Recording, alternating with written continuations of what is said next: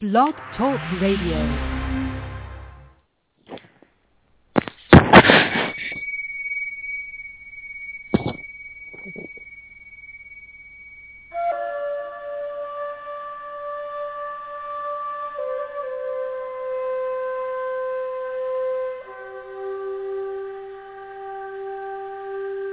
Firefly Willow's LIVE presents Evolve, featuring your host, Robin White Turtle Lysne.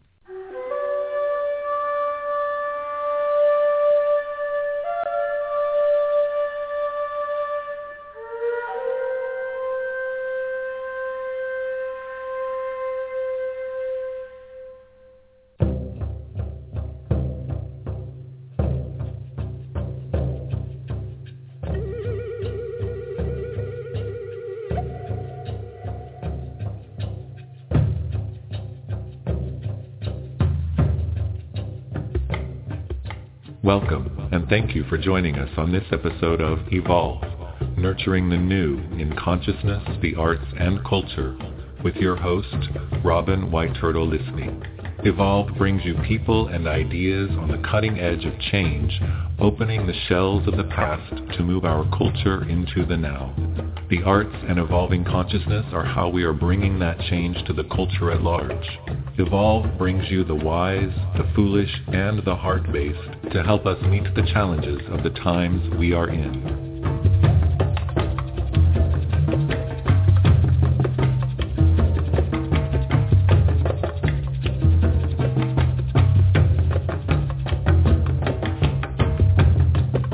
Your host in helping you evolve is Robin White Turtle Lysne, who received her Master's in Fine Arts from Mills College in Creative Writing in 2012 and her Ph.D. in Energy Medicine in 2013.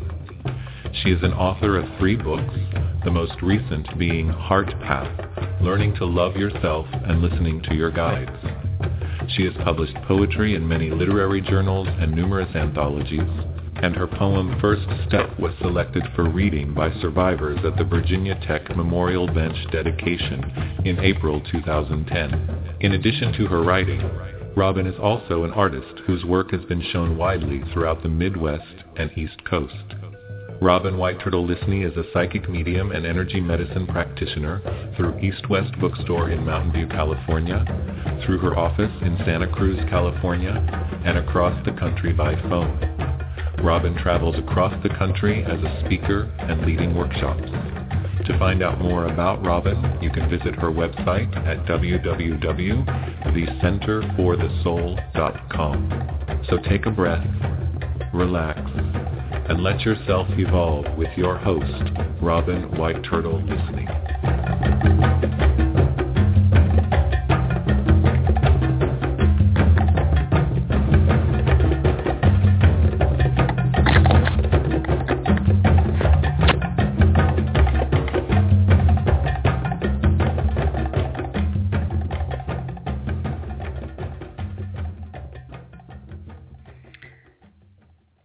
Welcome, everybody. This is Robin White Turtle Lysne, and I have a special guest here today, Randy Pizer, who is the CEO of Author One Stop Incorporated. Her work is it's a national publishing consulting firm that specializes in editing and ghostwriting and pitching books to top literary agents and publishers. Randy's editors are responsible for over 30 New York Times bestsellers. She currently has 19 people under contract with agents and publishers, a dynamic publishing coach and speaker. She's the author of Write a Book program, which you can get online, The Power of Miracle Thinking, and Crappy to Happy, which was seen on Eat, Pray, Love. She's been prominently featured in Healing, The Art of the World, winner of Best Inspirational Book, Marriage of Sex and Spirit winner, Best of Spirituality Book, Secrets of Shameless Self-Promoters, Book Marketing from A to Z, Dojo Wisdom for Writers, Visionary Women, Inspiring the World, and Networking Magic, a national bestseller. Randy, it's just such a pleasure to have you here. Welcome. Thank you, Robin. I'm very happy to be here. Yeah, so you have several books, and you've got things going on. We have so many things we could talk about today in this hour, and I wanted to kind of focus on all the different things that you offer, because not only are you a writer yourself, but then you help other people get empowered. And you know a lot about the publishing world right now, which has been in chaos for the last 15 years or so. That's true. But one of the things that I say is that a book is more than a book. It is somebody's dream. Mm-hmm. And I get to help people birth their dreams. And how cool is that? Yeah. That's really what it's about. Yeah. Helping somebody to birth their dreams. And yes, the publishing world is rather turned upside down, but I've also been helping people to experience a lot of success regardless, which is very, very cool. Well, it's great to hear that people can have success. You hear so many dire things around, publishing, people aren't buying books and all this, but I don't find that to be true. I find it that people buy books, they're just reading them in different formats today. Is that true for you? Well, there's a number of ways to define success when you write a book. And especially for people who are writing because they want to inspire somebody, which I imagine a lot of your listeners are going to be people who are perhaps more mind, body, spirit oriented, who feel that they are game changers in this world. They want to inspire other people in this world. And so to use the book for that purpose and to also use it as a tool to upsell other products and services that you might offer, the book is perfect for that. And it can be entirely successful to use it in that way. So what I tell people is if you want to make more money per book, then self-publish because you'll make a lot more money per book. For example, with my book, Crappy to Happy, my first book that came out through a traditional publisher, I made about 75 cents a book. So this was not the get-rich-quick plan. With The Power of Miracle Thinking, my second book, I self-published it, and this book, it sells for $20. I make approximately $13 per book. Wow. So if you're going to define success by the amount of money that's made per book, then if you're writing a book, self-publish because it makes sense. However, here's the reason to look at traditional publishing. If, in fact, you are writing some kind of nonfiction book, let's say you're sharing your life experience because you've overcome a very difficult circumstance in your life and you want to help others through that kind of experience. By going through a traditional publisher, they have wider distribution. They can help you sell foreign rights, get onto, your book can become international. One of my clients was featured in a Time magazine supplement that went out to 2 million readers, and her career absolutely skyrocketed. So if you can use the book in that sense, or for example, my book, Crappy to Happy, my first book wound up being featured in a movie, Eat, Pray, Love. Which was, that was just outrageous. It was just so wonderful. Those kinds of things can happen. And if you're using the book, especially if it's nonfiction, to get more clients or to sell, a product or especially a service, then the book, in a sense, can be a lost leader because you're going to be using it to bring in very high-paying clients for your other services or to be a speaker on stages, or especially with coaches and consultants. It becomes an upsell tool. That's terrific. Well, if you had a budding writer in front of you, what is the key advice you would give to them in terms of how they would even begin in this crazy market that publishing has become with self-publishing versus traditional publishers versus, because it's true, the distribution lists that they have and the access that they have in a traditional publishing is huge. It's huge in the bookstores and all of that. So, but if they were just starting, they had a book and say they were done with it, and they wanted to see how they could market it or get it out in the world, and it was, let's say, a self-help book, what would you tell them? What was their first step? I back it up actually a little bit, and that is, the first thing is, I tell people there's the book that you've written or want to write, and then there's the book a reader will buy or a publisher will buy. And are they the same book? Mm-hmm. So the first step is actually to back it up a little bit and examine the marketplace. Mm-hmm. And most writers, when they're inspired to write, they're not looking at the marketplace. You're sharing something from your heart because it's in your heart to share it, which is a perfect reason to write it. However, is that the same product, because this book is, after all, going to be a product, that somebody's going to want to read? Mm-hmm. So you must keep in mind the question constantly, which is, what's in it for the reader? Because that's what they're asking themselves. What's in it for me? What's in it for me? Mm-hmm. Because as a reader, I am distracted a gazillion times a day, and I don't have time for your book unless I know what's in it for me. Mm. So that's absolutely the starting place. Mm-hmm. Now, how do you determine whether a reader's going to respond to that? And so there's different ways to do that. And one way is to actually survey your list. Mm-hmm. And also look, they say, the people to either relieve pain or to increase pleasure. And now of the two, relieving pain is actually the greater sale. What is it that you're doing? What solution do you offer to what problem? And is this a real problem that people have and want help for? Mm-hmm. For example, right now, books that are related to stress, big sellers. Mm-hmm. Books related to bullying, big sellers. Mm. Why? It's relevant in the media. It'll be trending on social media as well as traditional media. And this past year, I'm actually up to, I realize, I think 28 people I have under contract right now with different agents or publishers. Wow, that's great. And 3 of those books, 2 of them are related to stress. One's called Adrenaline Nation, that came out in like all the Hudson bookstore, the booksellers and all the airports. There's another one, 5 Minutes to Stress Relief.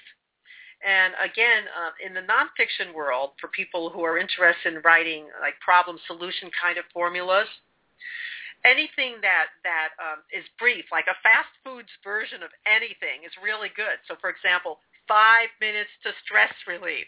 Mm-hmm. We don't have an hour anymore. We don't have 30 days to. We have 5 minutes too. Mm-hmm. So be thinking of that. Be thinking in terms of what's fast that people can do. Mm-hmm. Mm-hmm. Mm-hmm. That's really great. Well, thank you. That really helps. I'm sure that helps people that are out there. How do they determine whether the book will sell? I mean, do they have to talk to experts in order to understand like what a publisher is going to want to buy? I mean, and that kind of is a segue to part of the work that you're doing. Right. So to determining what's going to sell, let me tell you what I'm looking for, because I sit with these publishers and with the top literary agents in this country, and I hear what they like and what they don't like. And different subjects trend at different times. For example, last year I was pitching a book live in New York, as I do every single year at the giant Book Expo America. It's the big feeding frenzy for the entire publishing industry in this country. Mm-hmm. And it's a deer-in-the-headlights experience for anybody who hasn't been there before, but this will be like my 13th year of doing it, so I know who I need to speak to, where I need to go, what appointments I need to set up. Mm-hmm. And I sit with top agents, and I sit with publishers, and I hear what they buy, what they don't buy, what they're interested in, and what they're not interested in. And I was really, really surprised.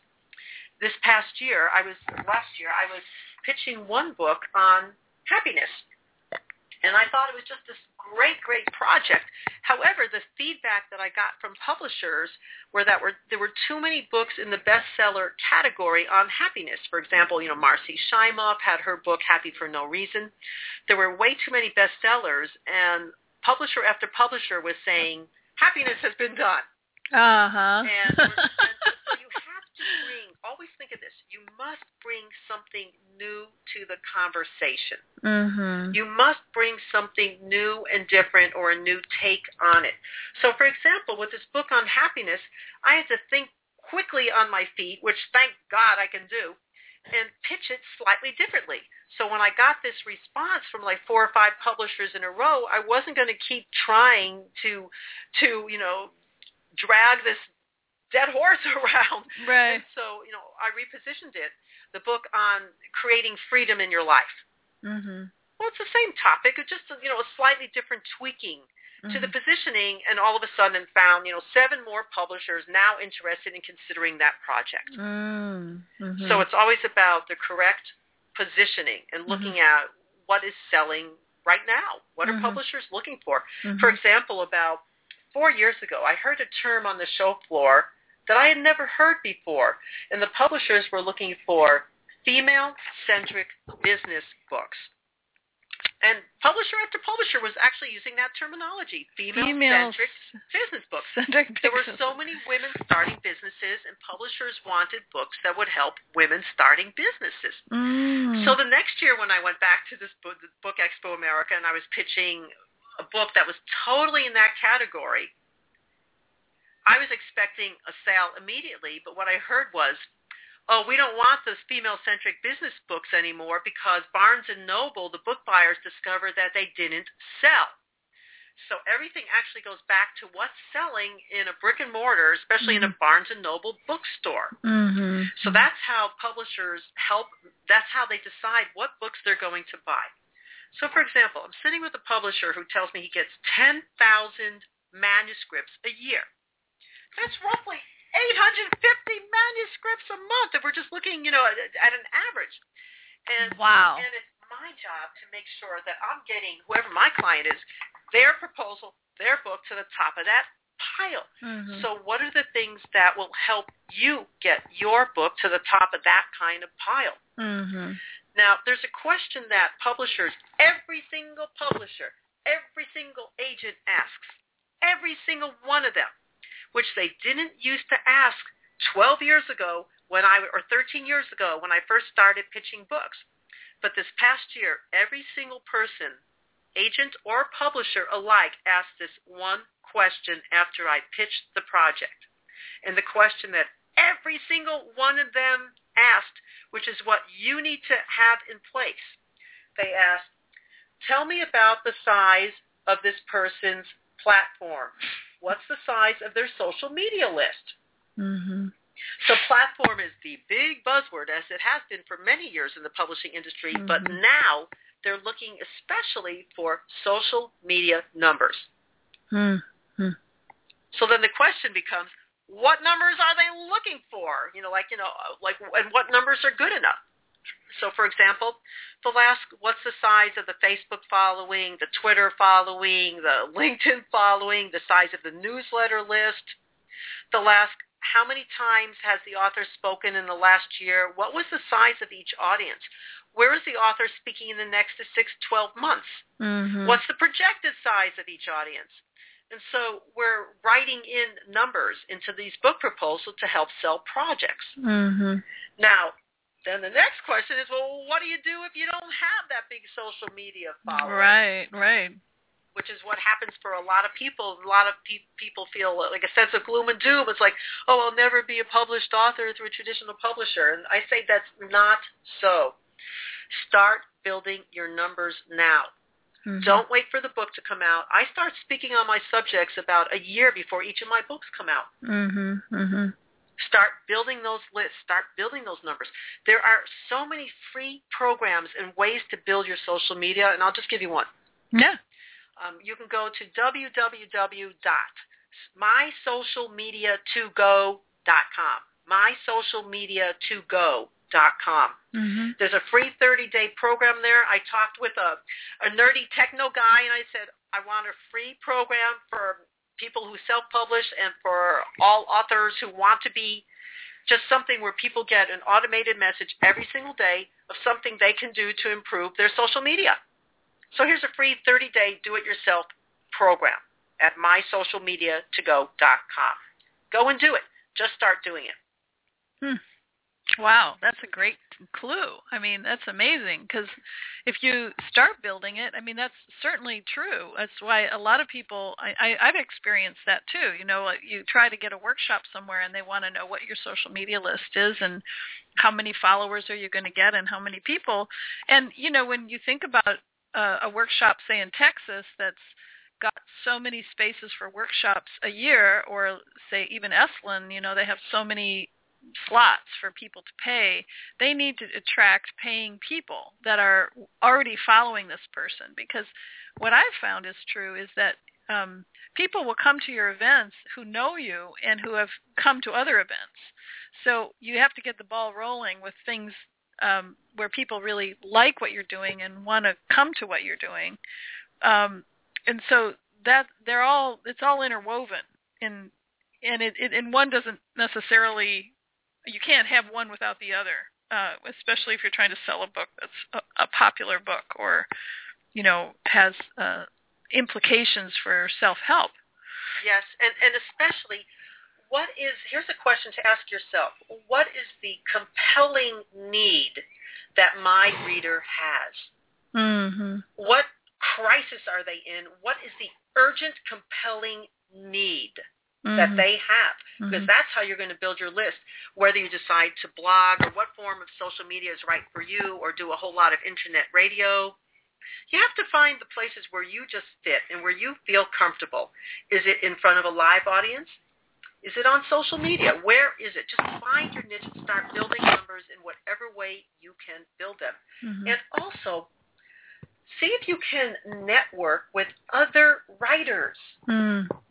That's a great clue. Yeah. And here's something you can do. Let's say you haven't even written one word yet, but you have a basic idea of what you want to write about.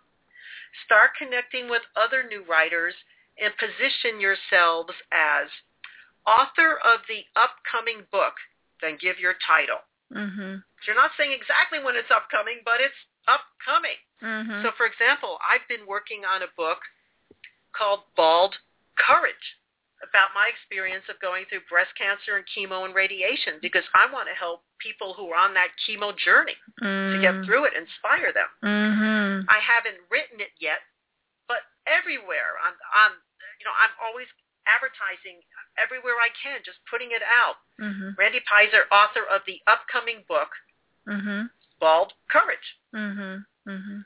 So just start positioning yourself like that. You can actually endorse other people's books, because if your book title is on the back of somebody's cover, and especially if you do this with other new authors and you're endorsing one another appropriately on back covers, that's more advertising for you. Your name, author of the upcoming book, da-da-da-da-da.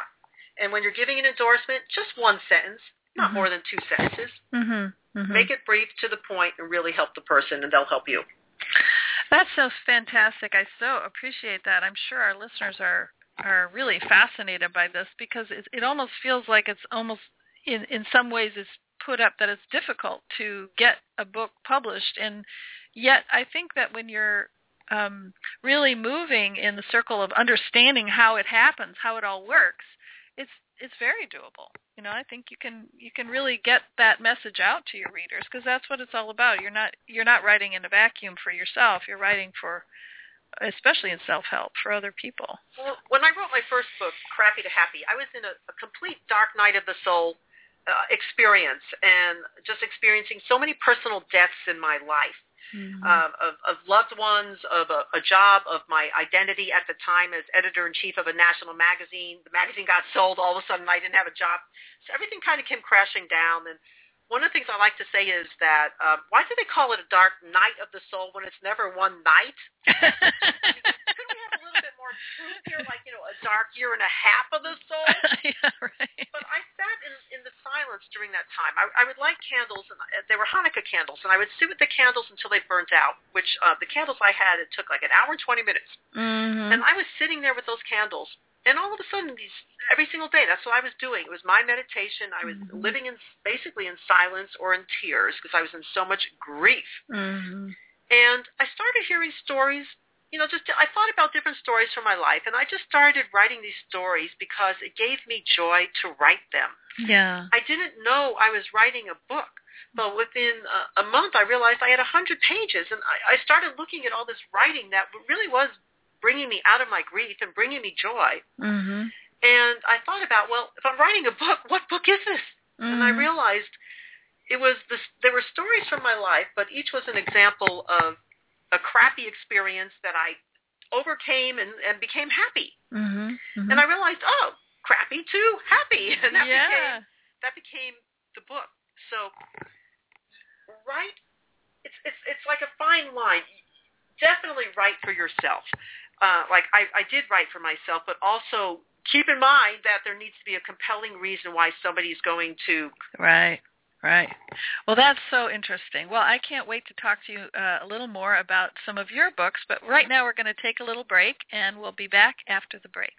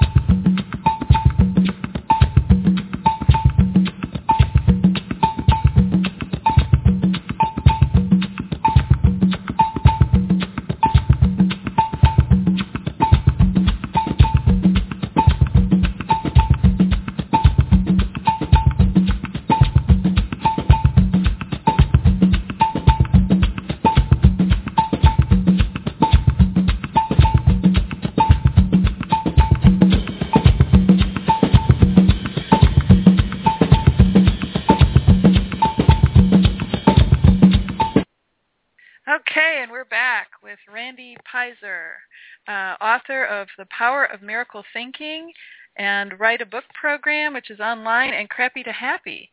And do you have a website? We haven't even talked about that. The website is www.author1stop.com. All letters, no numbers. author1stop.com. Great, great.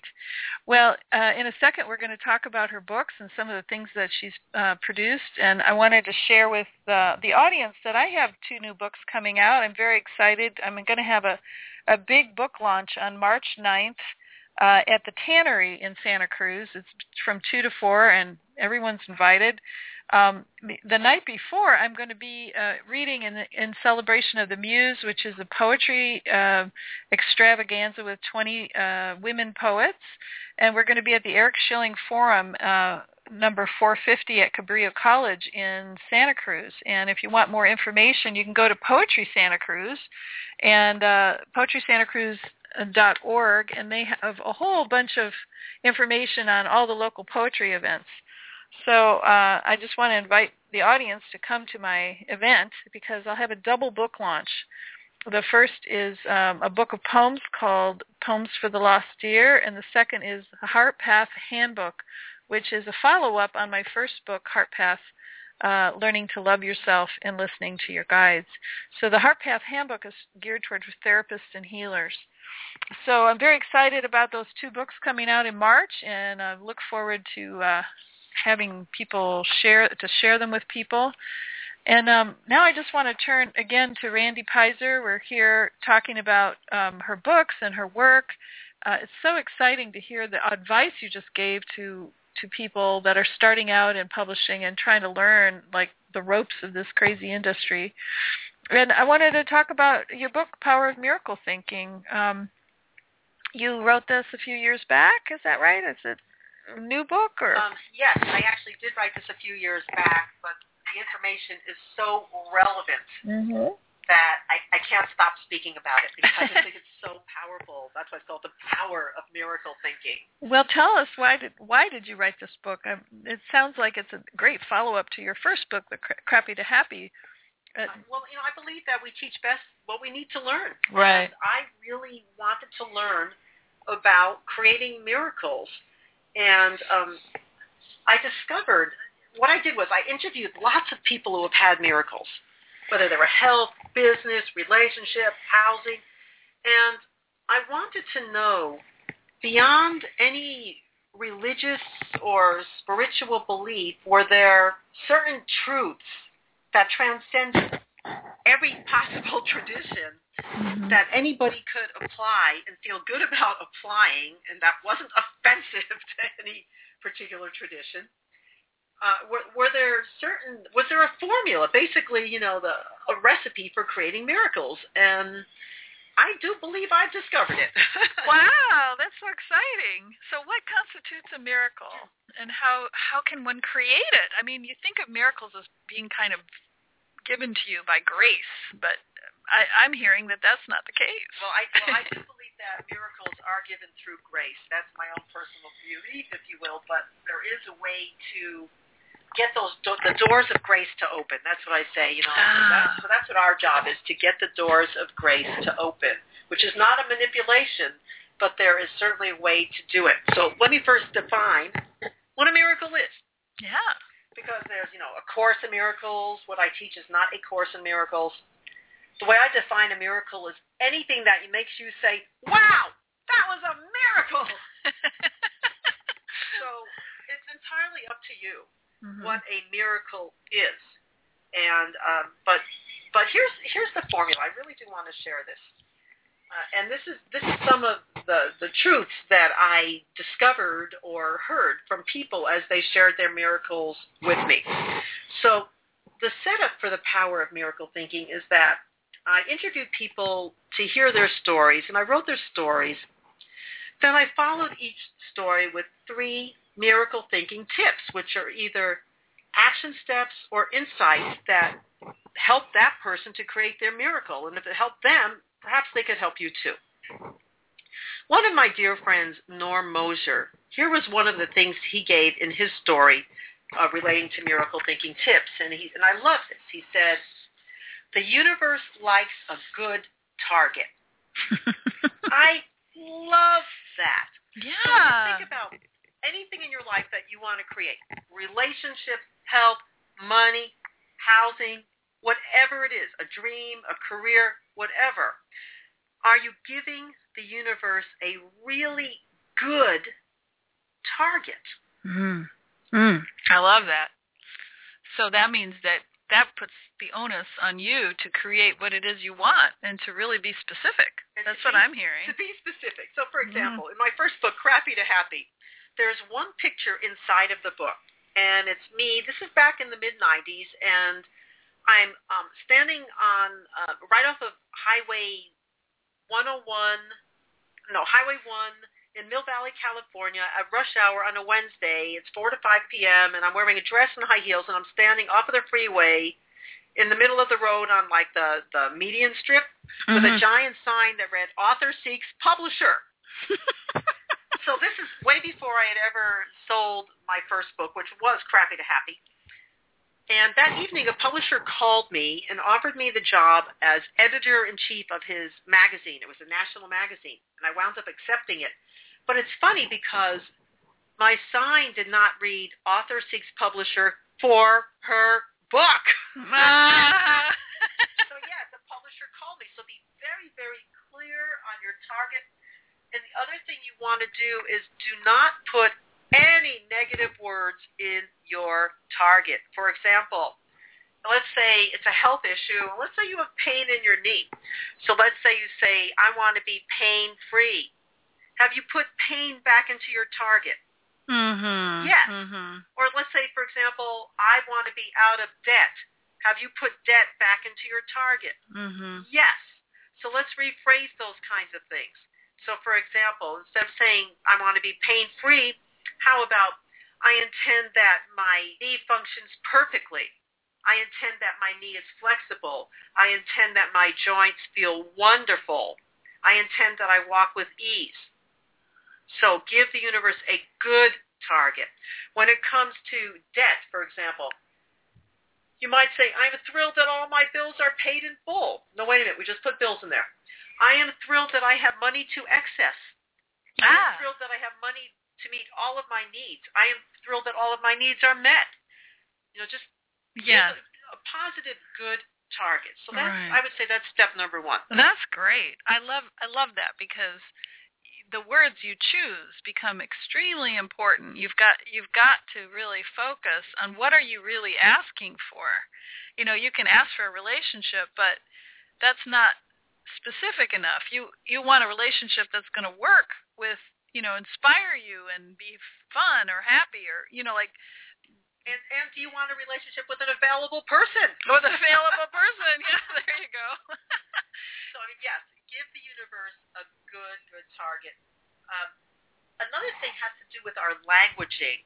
So, for example, one of the things I always ask people is, what are you Googling in your mind? Mm-hmm. Because we're always Googling something. And just listen to the words you say, especially if they're attached to a phrase that starts with I'm or I am. So, for example, years ago, because remember, you're putting out a powerful statement to the universe. And I used to say things like, I'm disappointed. Well, guess what I kept attracting back then? Mm-hmm. More and more disappointment. And I wanted to be authentic, and I wanted to say something that was true. So I wasn't in fake it till you make it mode. Some people say, fake it till you make it. I wanted to say something that was true, but that was a step up from I'm disappointed. Mm-hmm. Like, for example, right now, I could say one of the things that I Google way too much is I'm stressed. Oh, that's good. What am I telling the universe? What kind of target am I giving the universe now? Right. And so, we teach best what we need to learn, and I'm teaching it because I need to learn it too. Mm-hmm. So in the case of disappointment, I asked myself, what is it that I can say that would give the universe a better target than I'm disappointed, but that would still be me and my truth? And at that time, what I came up with was, I am. I just took out the last word. Mm-hmm. I am. And from there, I was able to rebuild to the point where I could say really positive words and affirm positive things that I really wanted and get clear on them. Mm-hmm. Mm-hmm. That's terrific. Well, you've talked a little bit about the formula for creating miracles, like make yourself a great target, or, give the universe a target. Not make yourself a target. There's got to be more. There's more. So there's a formula. This is the once you've established the really good target, here's the formula. And I call this the Ruth IRA. And you might have heard of, many people have heard of the Roth IRA, which is like a retirement investment kind of plan that you can have for yourself. Well, I call this the Ruth IRA because Ruth is my middle name. And IRA is an acronym. Mm-hmm. And so let's examine this acronym. And this is really the heart, once you have that clear target. The I stands for insistence. One night, I was sleeping, I had a dream, and I saw the letters spelled out on a Scrabble board. INSIST, insist. And I woke up asking myself, what is it that I'm willing to insist upon happening in my life? Because whatever it is we're willing to insist upon happening is what we are going to create. And it's that sense of knowing that you know, that you know, that you know you are going to make something happen in your life. And we don't have these all the times in our life, but when we have those moments of insistence, we don't even know the how it's going to happen. And truthfully, it's not even our job to know the how. But with that insistence is very clear. We're giving the universe a very good target. So think about what is it that you know, that you know, that you know that you are willing to create in your life. Nothing will stop you because you won't let anything stop you. That is the power of insistence. So let's move along because not everybody and not all of us all the time have that level of insistence with things that we want. Right. So now let's look at the next phase of this, which is the R. The R stands for resistance. And now let's look at how this plays out in our lives. Years ago, I really wanted a soulmate. I wanted a relationship. And as much as I wanted it, and I would say, yes, universe, bring it to me, bring it to me. At the same time, a part of me was saying, I don't want to have my heart skewered again. I don't want to be hurt. I don't want to be betrayed again. And so I was saying, yes, bring it to me. No, don't. Yes, no. Yes, no. Yes, but. Yes, but. Yes, but. Well, wherever we have those yes, buts, guess what? The universe is saying, give it to her. No, don't give it to her. Give it to her. No, don't give it to her. Wherever we have the yes, but, that miracle will not flow. Or it won't flow in the way that will serve us in the highest and best way. Because we are the ones who are actually not allowing it in. Yeah, that is so important because a lot of times I hear people say, I really want a relationship, and really when I look at their life or I look at the circumstances in their life, it's so clear they don't. They're barricading themselves against a relationship in every action that they're making. So it's so interesting to me to hear you say that.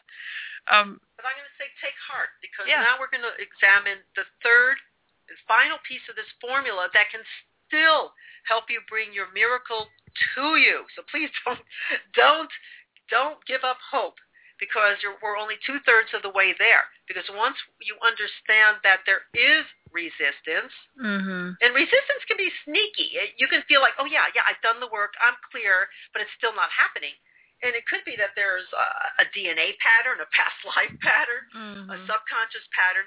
But for now, let's look at something that you can do to move this energy forward, to start getting the doors of grace to open so that miracle can happen for you.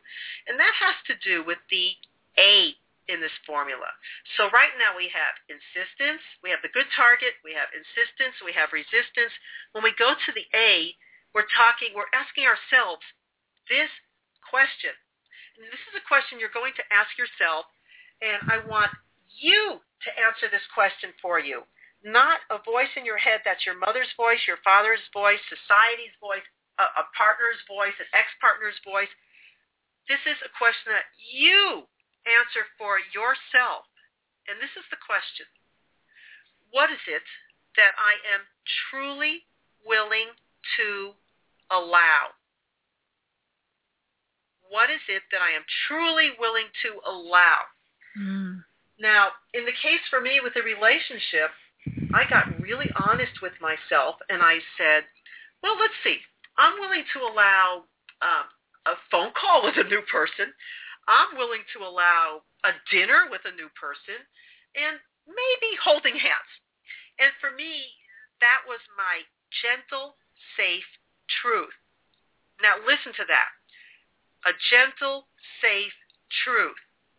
There are times when we do have to take those big risks and jump out of our comfort zone. But that's not what I'm talking about here. I'm talking about taking baby steps.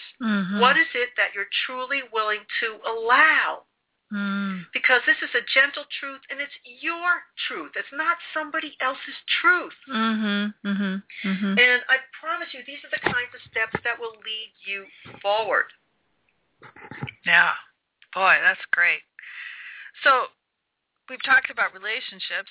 What would you suggest for creating money miracles? Because I know, we've had economic crashing, and we've had all kinds of problems in the last several years.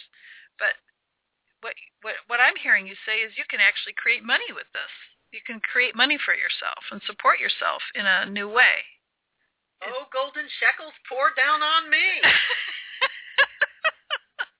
So let me ask you a question, Robin. Yeah.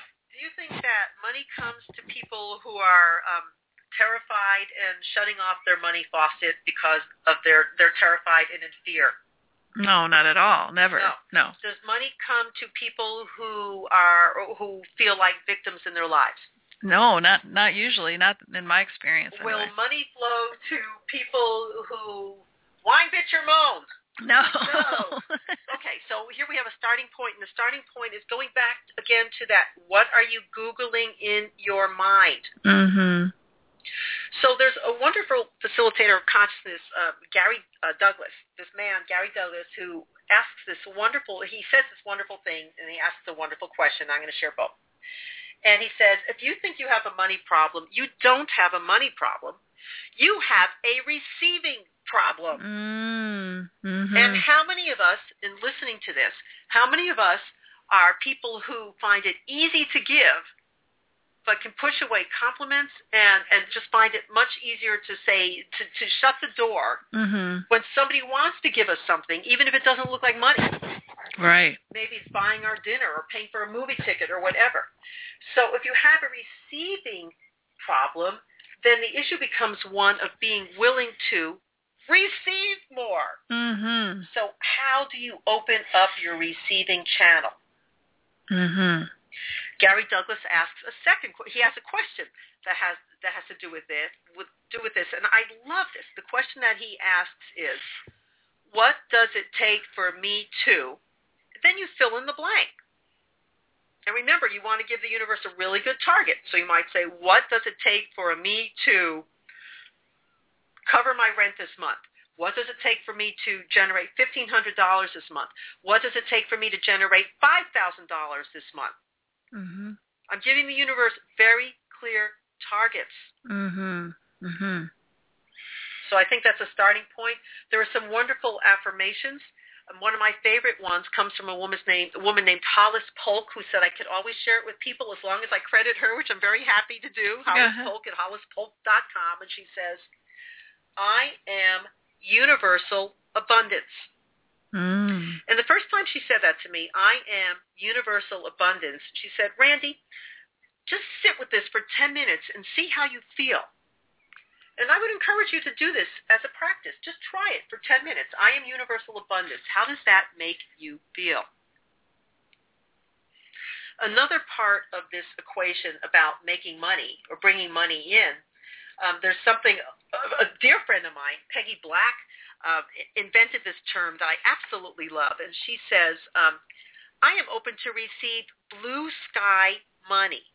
So what is blue sky money anyway, you might ask? Money that comes from out of the blue. Ah, I love it. I was affirming that this past month. I am open to receive blue sky money. And I got a check in the mail for $142 just a few weeks ago from an health insurance refund saying you overpaid on some old bill. Like blue sky money. Yeah. Yeah. It's amazing how the universe can bring you blue sky money. And I took this intention further, and I said, and you can say this as well, I am open to receive blue sky opportunities. Oh, that's a great idea. Wow, blue sky opportunities. Yes, I love it. Opportunities that seem to come from out of the blue. Mm-hmm. And you could even embellish this. I am open to receive blue sky opportunities that serve me in my highest and best happiness. Let me repeat that. That's a good one. I am open to receive blue sky opportunities that support me in my highest and best happiness. Right. That's really wonderful. It is. It's fantastic. And notice that the energy shifted in me when I said that. Mm-hmm. Mm-hmm. And once you're putting out that lighter, anticipatory energy, anticipating more positive, guess what can flow to you? Right. Right. Well, and you could do this with health, I would imagine, too. I mean, affirming your health, especially as people age, there's all kinds of new media fear that's levied about, as we age, this happens, this breaks down. And I have never agreed with that. My stance is I have a happy, vital body that's strong, and I'm grateful for it. And that's what I have. And certainly things happen to people. Certainly people get diseases. But how would you apply this to health? Well, you're lucky, Robin. I'd say, Yes. You're lucky. Not everybody can feel that they feel healthy. Maybe people are dealing with a challenge right now. And how do you deal with it? How do you open to miracles in your life? And like for me, going through breast cancer a couple of years ago, fighting for my life on chemo in August of 2012, stuck in a bed for 7 months. And if I heard somebody telling me, "Oh, just affirm you're healthy," you would have been pissed off. I would have been really majorly, royally ticked off. And I wouldn't feel supported in that, and it wouldn't help me move forward. Right. It might work for some people. That wouldn't work for me. Right. So here's some of the things that I want to share about that. I interviewed a man, Stephen Walter. Wonderful guitarist. He was playing guitar on a stage one day, and I heard him, and he said that 14 years ago he was given 24 hours to live. Now, here he was playing his guitar on a stage, and I know, there's a miracle story there, and I want to get that story. Right. And he was one of the people I approached after that performance and asked him if he would share his story in the book, and he did. So this is a man who had leukemia, but the doctors weren't sure whether the pneumonia or his heart rate were going to kill him first. Mm-hmm. So he was given 24 hours to live. And one of the things that he did was he remembered somewhere from an old swim coach saying that, well, if he could just sit up, he'd get more oxygen in his lungs. So that was just one little application that he did. And it helped him get through that night. And another thing he did was that he would shut everybody out of his room and tell them he's meditating. And he would actually meditate from his bed. And finally, it became clear that he found some place where he could have some kind of bone marrow transplant.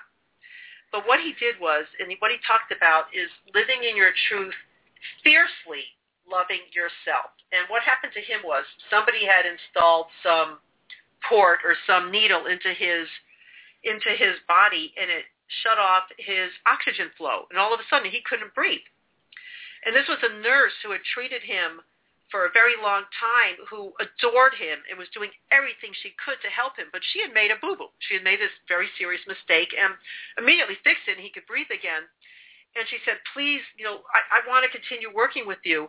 And he adored her, but he said no, because he didn't have the extra energy to wonder about whether or not that would ever happen to him again. And he had to put himself first. That was something I learned on my journey as well. I had somebody on my cancer journey when I was just starting chemo, a nurse, my assigned nurse, who forgot to order one of the medications I was supposed to take prior to the chemo, and I had to go back and pick up that medication before chemo. And I decided right then, my trust was gone. So you must have trust. And you have to have a circle of support around you, because certainly, going through something like that is such a difficult thing, and you need to have people that are supporting you and help you focus on you. Yes. And so the receiving piece comes in again, because receiving is something I know a lot of people that I've worked with that have had different kinds of cancer. Certainly that has been an issue, that they are learning to receive, and they're learning how to put themselves in the driver's seat, put themselves first. So many people I know have, not just with cancer, but with other illnesses, that what I find is very often when we start looking at,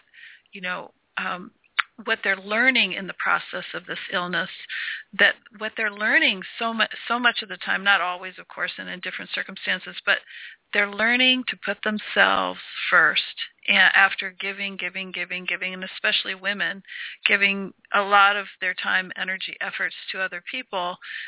This is a lot of a primary reason for some illnesses, not all of them, of course, but it almost doesn't matter across the board. What I've learned is doesn't even matter the disease is so much, but it does help them to focus on themselves and give themselves a place in the world. I mean, in some cases, people aren't putting themselves in the list of people that they love and serve. I say, that's true. That they say that illness is a great teacher, and I say, so was Mrs. Linsky in the 3rd grade, and given the choice, I much rather would have chosen her. Exactly. I so know that. Yeah. A lot of people say, tune into your intuition. So how do you do that when you're dealing with an illness? And I'll share with you what worked for me. When I thought about having radiation, I was terrified and I was in tears. I was crying. I was in panic day after day after day, until my radiation oncologist said to me, well, you have some choices. You can either radiate the breast or the lymph, or neither, or both. So when I thought about radiating the breast, I felt really neutral. I felt fine. When I thought about radiating the lymph, all of a sudden, that's where I started to cry, and I saw that's where the panic is. And I realized, oh my goodness, this is my guidance system directing me. Yeah, absolutely. When I spoke with the radiation oncologist, and I asked her, well, should I or shouldn't I for all of this? She said, if you spoke with 10 radiation oncologists, 5 would tell you to radiate, 5 would tell you not to. So, and even my regular primary doctor said, you got to trust your gut. So when all of the professional medical experts are telling you have to trust your gut. Exactly. Guess what? You have to trust your gut. So that's one way to do it. See what feels calm, what brings you peace, what brings you terror. there are some clues there for you. Mm-hmm. And the emotions are so important in how you proceed in anything, especially with an illness. I think it's just a really great advice for people because you've been there, and you've had that, you've gone through that. It's almost like we used to describe it at Commonweal. When I used to work at Commonweal Cancer Help Program up in Bolinas, getting a cancer diagnosis is like being dropped behind enemy lines with no gun and no way to fight it, not understanding what the rules are there. That's right. And you have to understand that you have choices, and you have ways that you're giving us ways that people can understand and discern what's going to work for them. So here's something that's really powerful too, because I love to talk with people who have like stage 4 diagnoses, and a week or two left to live, and here they are, or a day left to live. But what did they do? And one woman decided to detach herself from what she calls group mind. Mm-hmm. Group mind. In the quantum field, all around us, every single doctor was telling her, you're going to die within 2 weeks. Mm-hmm. And she realized as long as she stayed attached to group mind in the regular medical world, that's exactly what would happen. Mm-hmm. Mm-hmm. And she realized for her, and this is what she said, I was promised the Garden of Eden. This isn't it. This isn't it. Show me. Mm-hmm. And her whole life shifted. Another gal who I interviewed became a #1 best-selling author. Her name is Isabel von Faldois. This woman, #1 best-selling author in Germany and Italy.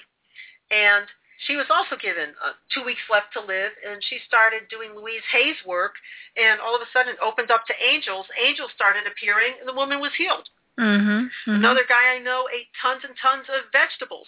And he said he couldn't even afford organic. He just, and here he's given, these are all people who were given death sentences, and here they are. Mm-hmm. And so it's really imperative that you follow your guidance, because so many people are going to bombard you with the system that they insist is right for you. Mm-hmm. Mm-hmm. And truthfully, it's only you who will know that. Right. That's so true, and I just love that you're giving people that advice, because it is so true what I've seen working with all kinds of different clients and patients with cancers and heart disease and all kinds of stuff, that when you have them listen, a lot of the work I do is help them get to their intuition and what their intuition is about, so that they can hear it, because when we're running with fear, especially in an illness situation, you don't really hear your intuition very clearly. So giving them the opportunity to open up to a space of understanding their intuition and what that is, and what is that voice that they need to listen to, I think that's so valuable. It's so important. It's critical. It's your life. It is. It's your life, and you've got to form it the way that's going to work for you. So we've just got a few minutes left, and I just really would love to know, what is your favorite story from the power of miracle thinking that you might want to tell us about from your experience? Because it sounds like you interviewed some really interesting people. Yes. There's a woman named Carrie Alter who let's stick with relationships, because I was talking about that earlier. Uh-huh. And she really wanted a relationship. She had been in a horrible marriage, and she just knew it, that she wanted to see God in her current husband, because if she couldn't see God in him, then she would attract somebody that wasn't right for her. And so she waited until she saw God in him, then she moved on. And since we have just a short amount of time, I'll just share. The bottom line was that she did a special prayer, and she said, God, please send me somebody who's not my type, because my type is completely messed up and unavailable. And guess what? A man did appear in her life, and she just adored this man, and they became great friends, but she wasn't really attracted to him because he wasn't her type. But guess what? They've been together now for around 20 years, and it really worked out.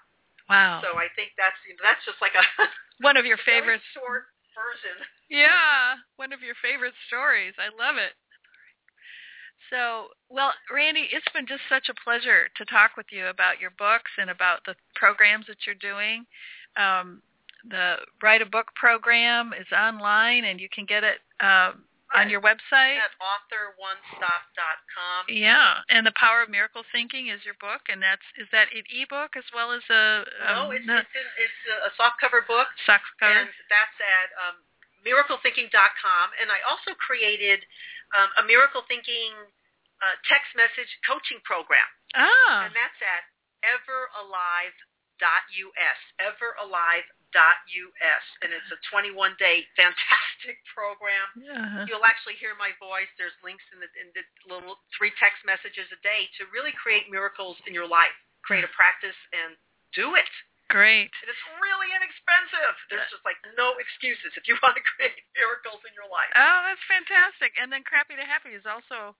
crappytohappy.com. Yeah. All right. Well, great. Well, thank you so much for being here today, and I really, really appreciate all the support and help you've given our listeners. And thanks for being on Evolve.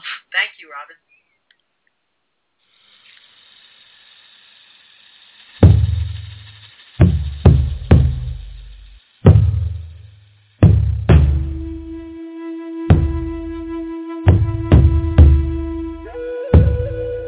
Thank you for joining us. This program was brought to you by Firefly Willows LIVE.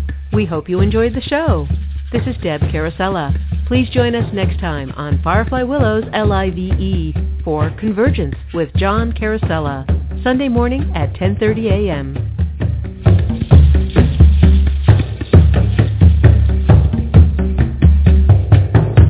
Evolve was brought to you by Firefly Willows LIVE.